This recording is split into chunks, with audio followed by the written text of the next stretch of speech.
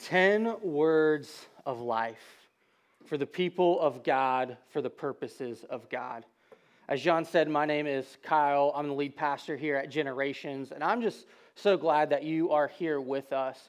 Our goal each and every week as we stand up here and talk and share and banter back and forth is to give you a picture of what it's like to be in the faith community of Generations. We swap stories. We like to share them. And we hope that we build enough trust with you to be able to hear your story and get to know you better, whether you're here in the room or watching online. As John said, here's your public service announcement again. Not only is it Super Bowl today, but Valentine's Day is Tuesday. So now whether or not you're someone who takes this seriously, we do have certain holidays throughout the year that kind of order life, that we know as we go throughout the year, there are certain holidays that kind of mark our progress. Some of these holidays we look forward to because we need a break from work and we get a 3-day weekend. We get out of that monotony of regular life. Sometimes it's because we get to host celebrations and we get to eat good food and hang out with others. Some of you even have patterns or traditions around those holidays that were passed on, and you look forward to them because maybe you have like a cookie day around Christmas, or you have like a pie day, or you do something special for the 4th of July, like spend a bunch of money on fireworks and set them off. And others have created new rhythms or patterns or just events that as you go throughout the year that you look forward to. And they kind of mark where you're at in the year. There's an old saying that's called, "All work and no play makes Jack a dull boy," followed eventually by "All play and no work makes Jack a mere toy." That proverb means without time off from work, a person becomes both bored and boring. And a person whose life is consumed with play becomes bored and boring as well. See, the patterns of our culture have lulled us into a false binary. Work, play. Work or leisure. Which pits these two at odds. Both may be desirable and detestable. Quiet quitting, work until you crash, moving through life at an unsustainable pace until you're burned out or bitter, where anything is an inconvenience. Maybe even your closest friends, your kids, and maybe even your spouse is an annoyance because you just want that break. You just want to play. Or there's futility or frustration at work, where you live for the weekend. Or maybe the weekend slips into your work week and makes you a little less unproductive. When Buffalo Bills safety Damar Hamlin crashed on a football field, then medics went through a series of exercises to bring him back to life. Seeing the problem and the challenge, they rushed out to the field to rescue him. They went through a series of exercises, chest pumps, breathing into his mouth, CPR, maybe even bringing shock panels to bring back the rhythm of his heart. Because we know when someone's heart stops working, we need a series of rhythmic chest compressions, breathing, to get life back into them. Such rhythm and maybe even an occasional jolt through shock panels can bring someone who is dead back to life. See, in an attempt to bring life back into the world, God chose a family to represent his character within the world. The words of life embodied by Israel were a means of God representing himself to the world. God had to communicate that they needed to be reattached to him. But they also needed to have their world repatterned to strengthen their attachment to God and lessen the attachment to other things that want to rob us of life. And so the 10 Commandments, or the 10 words of life, are a gift given to breathe life into this community so that they can breathe life into the world. And the fourth commandment in particular repatterned the world for all those in Israel's influence. On the precipice of the promised land, the Israelite nation was blessed with a weekly pattern that included rest. It was something that they could look forward to. It was something that they could use to reset and restart both their lives, their hearts, and even prepare them for the week ahead. See, the Sabbath, by definition, was 24 hours set aside for Israel to rest. One day a week. Not our modern weekend of 2, but this rest included active worship of Yahweh, communicated dependence on God because it ceased work in a world without grocery stores, and witnessed to a watching world with crushing religious patterns divorced from eternal promises. See, the Sabbath wasn't a time where people did nothing and only slept or reclined on the couch, or where they were by themselves for themselves, where they did only leisure activities. That's actually a fairly modern thing. But the Sabbath was not something that was optional for God's people either. The Sabbath for the people of God served as a bridge for heaven and earth because it repatterned life around God's rescue and ultimate rest. See, Sabbath, in principle, serves as a bridge for us to see heaven and earth combined in a tool that repatterns life around God's rescue and His ultimate rest. See, Moses explains how Sabbath observance rooted in God's redemptive act of Exodus deliverance. He draws particular attention to the fact that the Israelites were slaves in Egypt, where there was no rest, where there was futility, there was frustration, there was exhaustion, where the day never seemed to end. But yet, God intervened and delivered them. And God's great creational acts of power, as well as His sense of covenant faithfulness and social justice, intervened in such a way to rescue them out of that futility, out of that frustration. So that the desires of their heart was simply they wanted to stop being slaves.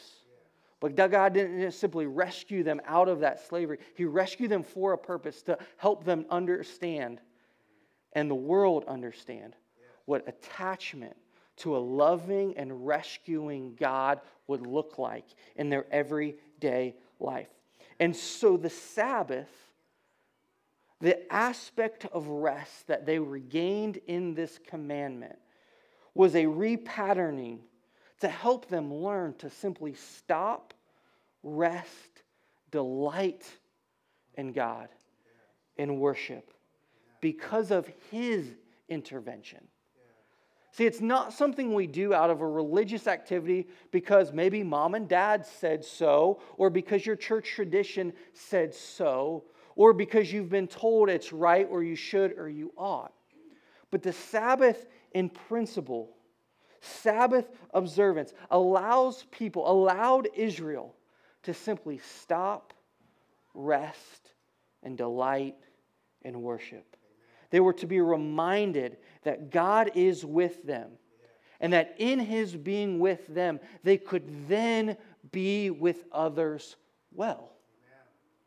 The Sabbath is a bridge, even in the midst of the commandments, to both one's relationship to God before it. If you go back and look at verses 6 through 11, all about relationship to God. And then the second part, or really the latter half of the Ten Commandments, is all about how we relate to other people. The Sabbath serves as a bridge to say that we need to recenter, reorient our life on who God is and what He has done, so that it repatterns the way we live the other days of the week. How you interact with others. In this way, the Sabbath is a further act of resistance against the idolatry of our own hearts and the exploitation of work, using other people to get what you want for the sake of your own pleasure or performance. What this act of resistance in observing the Sabbath does is it builds on the claims of the primary commandments into the ceaseless regularity of everyday life. It takes our hearts, it takes our eyes, it takes our minds, it takes our bodies, everything that we are, and says, be still, focus, remove yourself from a situation or from a scenario, and for most cases, as this commandment refers to, work. And work is not just simply having a job. Work is the effort that we put in to produce something. So you maybe have to work at being a mom or a dad or a sibling, putting effort to care well for your family. Maybe it's also being a better brother or sister, but maybe it also includes your job. But the effort required to produce something in those scenarios, what God says in this commandment is simply with your total being, be still, stop, cease, rest, and receive. Because it's only when you receive, then can you then give. It's only then when you receive that then you can live. It's only when you have first been given a place of rest and rescue that then you can enter into difficult scenarios and situations where we know the futility and sometimes the frustration is like we may have the identity of parent, but we know to parent well, it takes some work. It takes some effort to be a good employee. That doesn't always come naturally to everyone. It takes learning, receiving, and putting effort. But it's in this day, it's in this observant that we get to cease the regularity of everyday life and allow God to transform our hearts and our minds so that our everyday life can be lived out of the rest received. And so over the next few weeks, as we get back into the later parts of the Ten Commandments, we're going to start to apply really some of these first four into them, how it shows up in relation to others, because it's always from this place of rest and renewal that we can live well. And that's why in this commandment, it says to keep it holy, set apart. It's not it includes purity. It includes a distinctiveness, but it's really to be set apart. It means that it should be set apart in terms of a break from a normal pattern and cycle of work, facilitating focus on the Lord of the Sabbath.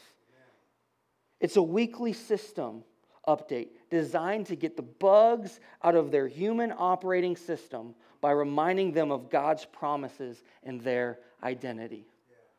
It's a weekly system update, just as you would update your phone.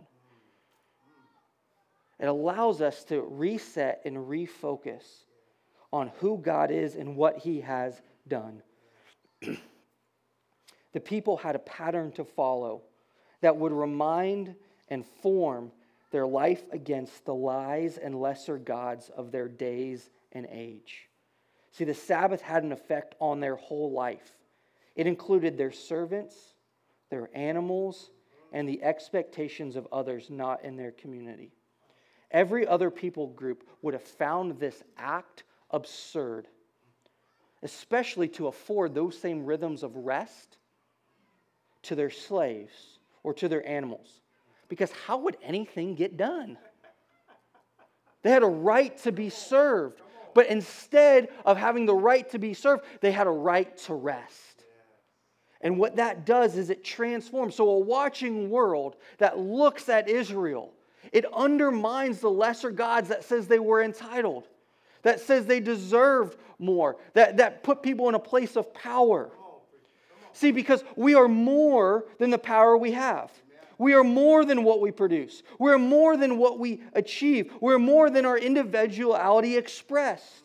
We're more than our socioeconomic status. But we are not more than God. Our lives have limits. We cannot know all or be all. While we can change, we cannot change the seasons. Our days are 24 hours. Our weeks seem long, yet life is short. Sabbath serves to us and to them as a bridge between heaven and earth to reorient life, to reset life between the eternal and the temporal. Because when life seems overwhelming, when life seems futile, we can remember and receive that there is a God of rescue who can always intervene and care for us in a way that we can't seem to control or care well for us ourselves. See, when the Sabbath is reduced to a goal to be accomplished, its repatterning is missed. Jesus, as the representative of the new humanity, says, man was not made for the Sabbath, but Sabbath for man. So as I talk about this principle, if you start coming up with a list of do's and don'ts, you're going to start to miss the point, because it seems more like a target to hit than a gift to be received. It's why early Christians transformed the seventh day of rest into the first day of celebration, of resurrection and new life, because it's out of their connection with Jesus that they then could live. It was out of their attachment to Him that they could then care, live, and give. It's why it moved from Saturday to Sunday in the early Christian tradition. In reality, God's plan is for us to work from our rest rather than rest from our work. This does not mean that we won't ever be tired. This doesn't mean we won't ever feel the frustration or the monotony or the mundane or just even when we think about the weekend, maybe even have a sense of dread, or as we think about our week, just feel a little overwhelmed. But what it starts to do is when we work from our rest rather than rest from our work, we have a staying power. We have an eternal motivation that keeps us going when the going gets tough, because we are more than what we can produce.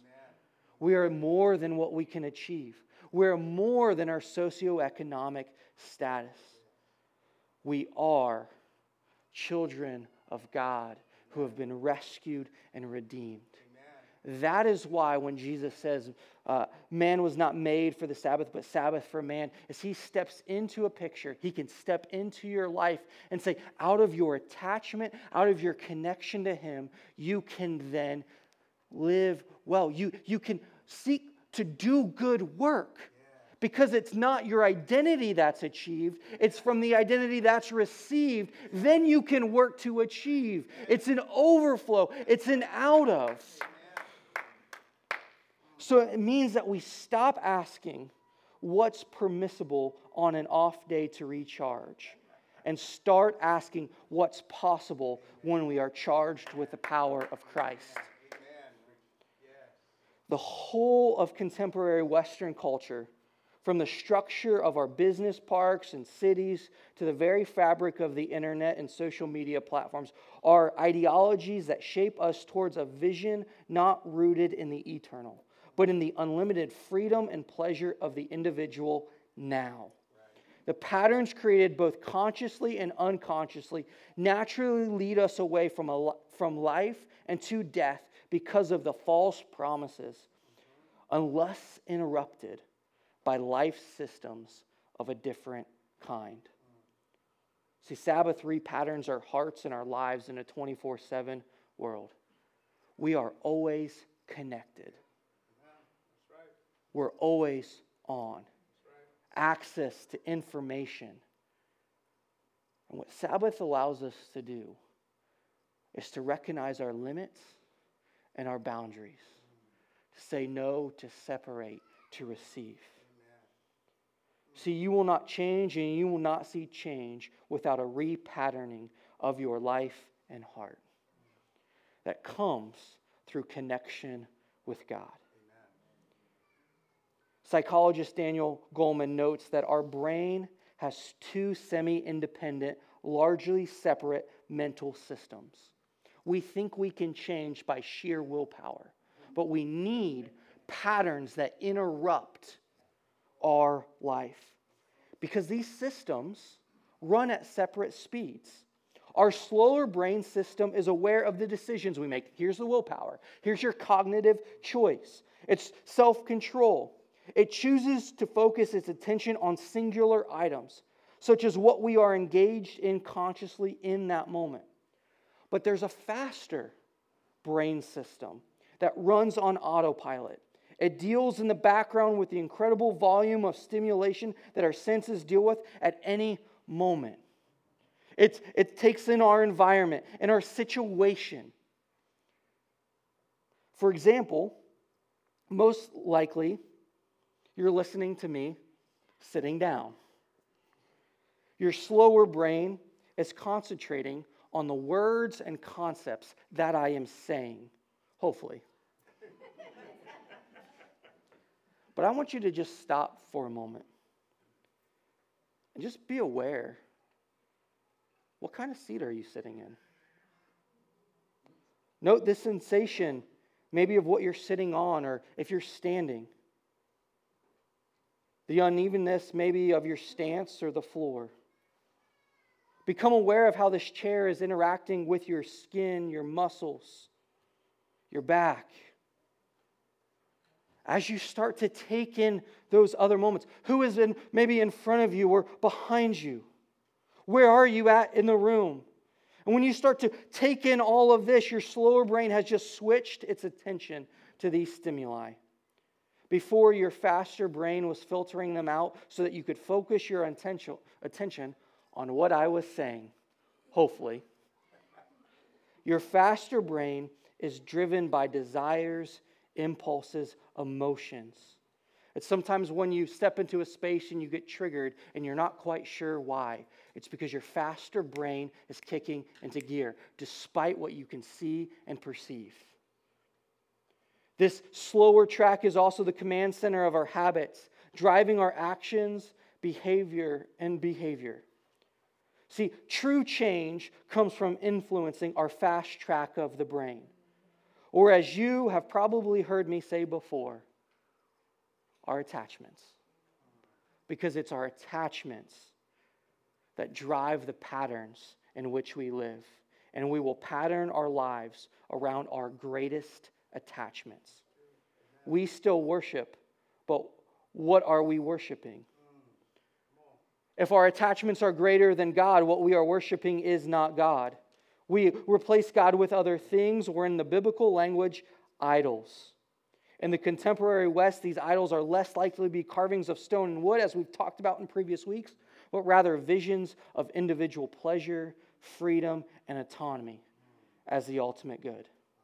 See, the Sabbath is and was God's tool given through Moses as a weekly reminder of the rest found in Him, to reset and repattern our lives. For we have a propensity to become slaves to our own work and our own wishes. And the will of God is that we be rescued from these evil and lesser masters. We can affirm God's plan and purposes with our words, intentions, and beliefs. We can even sing worship songs in our cars. But our life patterns can lead us to a very different end. So I want you to think about your Sunday through Saturday, or maybe it's your Monday through the weekend. I want to give you just 4 words that I've said before, but I'll say again. As you contemplate, how is your life patterned now? First word is stop. When you think about Sabbath and you think about ceasing, is this ceasing what I do on normal work days? For example, if you work as a mechanic, but you really enjoy gardening, even though it can be a bit physical, it may be a beautiful Sabbath activity for you. But if you're a landscaper, It's probably likely not the best fit for your Sabbath practice. So stop. Is there a ceasing of regular or normal workday activities? The second word is rest. Is this restful? Does it refill my soul with new energy emotionally, intellectually, physically, and spiritually?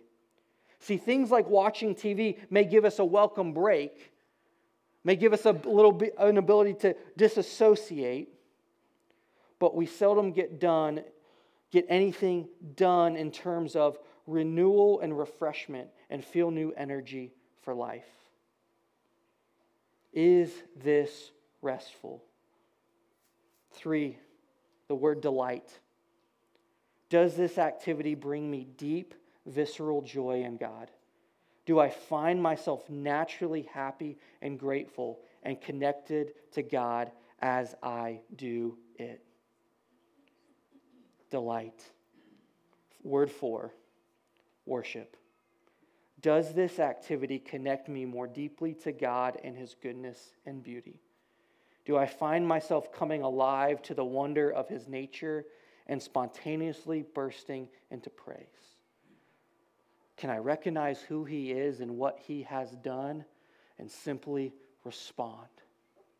When you start to bundle these 4 and you start to contemplate your life and say, can I bundle these 4 in such a way that maybe one day a week, maybe it's not a full day, you're not able to get to that place, but it's simply a section of time in the week to do this, not just by yourself, but do it with others, as to be informed by the community, by the people of God, giving credit to who God is and what He has done, and reset and be renewed for the rest of your week.